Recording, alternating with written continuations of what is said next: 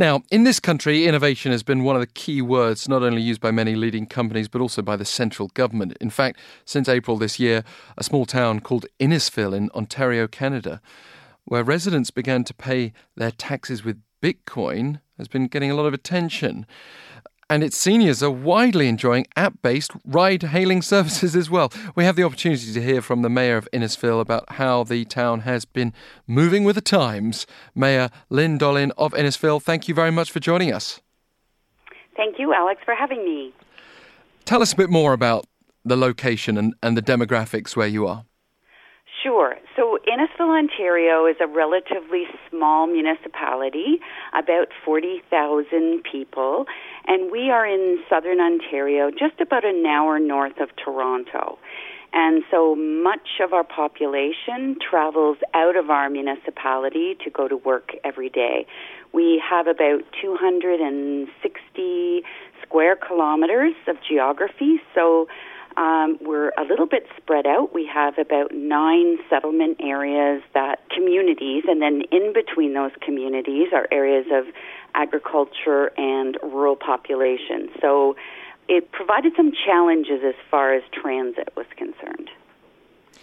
Being a relatively small town then, what made you decide to launch this one-year pilot project? Was the feeling that actually being small helps you get things done like this? Exactly. So we are in a position where we're relatively nimble and able to try out different pilot projects, and if they work, great, and if they don't work, then we tell our staff to fail fast and move on with something else.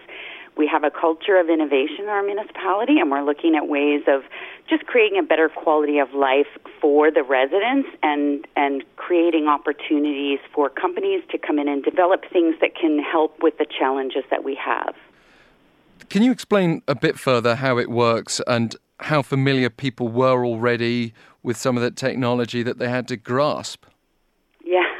And that was a bit of a challenge. So our first challenge was transit, and typically we would have a bus system that would go around our municipality, but that created a challenge in itself because our communities are so spread out. So we didn't think we could provide the service that we needed to for our municipality. Plus, the traditional transit system would have only covered about 20% of the geography while asking all of the residents to subsidize it with property taxes. So we wanted a system that would work for all of our residents and that everyone could utilize. So we partnered with Uber, and we have a system where there's set destinations such as healthcare, the town hall, the recreation centers, the libraries, the food bank that people can access for a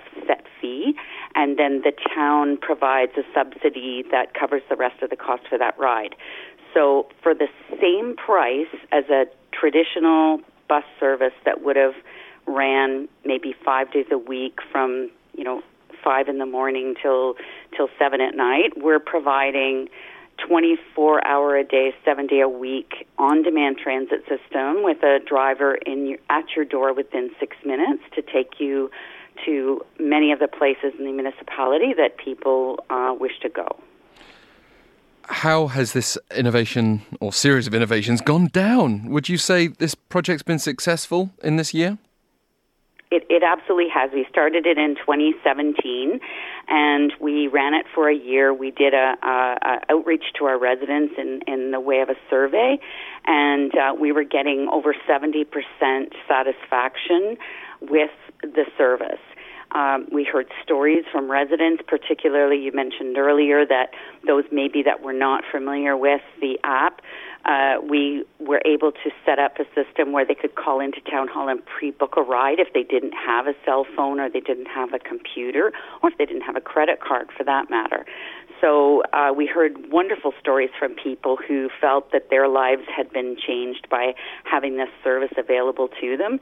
And because we gather the data and we can adapt it to fit our needs, we've just recently, as in last week, changed the system to allow for those that are on the lower income scale and maybe don't have a vehicle, may require the service probably more than most of us. Their fares now, they can apply to have their fares cut in half, and they can also get a free ride to the food bank twice a month. The transportation side does sound really groundbreaking, especially for a smaller community. And I'd like to touch on that in a bit more detail in a moment. But just coming back first to the cryptocurrency, this has been a period of great instability for example, Bitcoin. The value soaring and dropping and bouncing back up again. Does that affect perceptions? It didn't in our case. For instance, for the reason I believe, this is my feeling, is the reason that they came to us in the first place is because they'd heard that we were a municipality that wasn't afraid to try new ideas. And we were approached by a Toronto-based firm called Coinberry. And so we decided to try a pilot project where people could pay for their property taxes with Bitcoin. At the same time, the municipality takes no risk because when they use the Coinberry application and to pay their taxes, it's immediately transferred into Canadian currency and deposited. So we don't have the risk of actually holding any of the Bitcoin, but it does offer our residents the opportunity, just as they can pay with a credit card or they can pay on monthly installments. It's just one more option for our residents should they choose to use it. Understand. Perhaps even more translatable for cities, regardless of what their feelings are on cryptocurrency, would be these transport solutions. Even big cities like Seoul, there's pressure for more transport flexibility. But do you sense that it was particularly successful because it was filling a void that wasn't necessarily there in your case? Yeah, it was filling a void. You mean the cryptocurrency or the... Well, I mean, you could certainly apply it if you like to the cryptocurrency, but I mean specifically in terms of transportation. Right. If, for example, people were not able to access efficient public transport from their doorstep or weren't easily able to find taxis available in a relatively small community, having ride-hailing apps sounds like a great option. Absolutely, and it's worked well for us. And at the stage we're at now, perhaps, we're a growing community. We're growing at, almost 4% a year, so which is, quite significant here. And once we grow to become more urban, then perhaps there will be the opportunity to have of higher occupancy vehicles. But right now, what we're seeing in other communities around us is people putting in bus services, and the buses running around with one or two people on them at the best of times. And so we wanted to avoid that, and that's why we came up with the Uber Transit. And what it's provided for us is many other companies, Rover, for instance, we have an issue with a parking problem. We're on a beautiful lake that does ice fishing in the winter, and there's no parking for the ice fishermen. So we partnered with Rover so that residents that live in the area can rent out their parking spot in their driveway to these ice fishermen so they can access the lake in the wintertime. So we're getting more and more companies coming to us that say, we have a solution that we think might work in your municipality, and we're taking full advantage of that. We also really feel the need to create economic development in our community. We're looking for people to grow their businesses here, and we think that by accepting cryptocurrency, we're going to maybe get some of these new future-ready businesses to start their company here in Innisfil and grow it in Innisfil.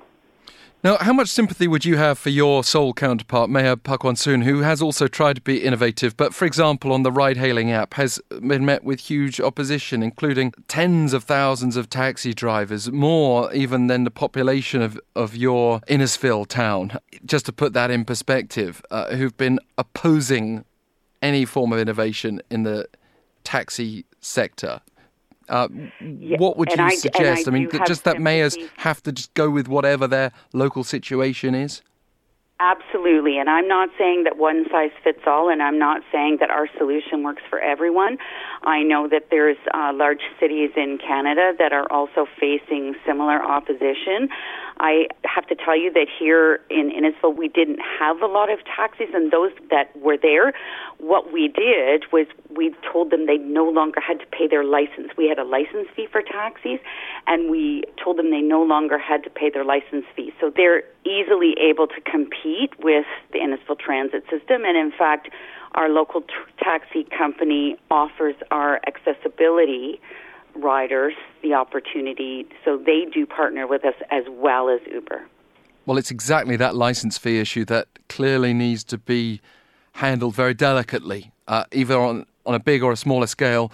Thank you so much, Mayor Lynn Dollin of Innisfil, Ontario. It's been a pleasure having you on the line with us today. Thank you so much, Alex.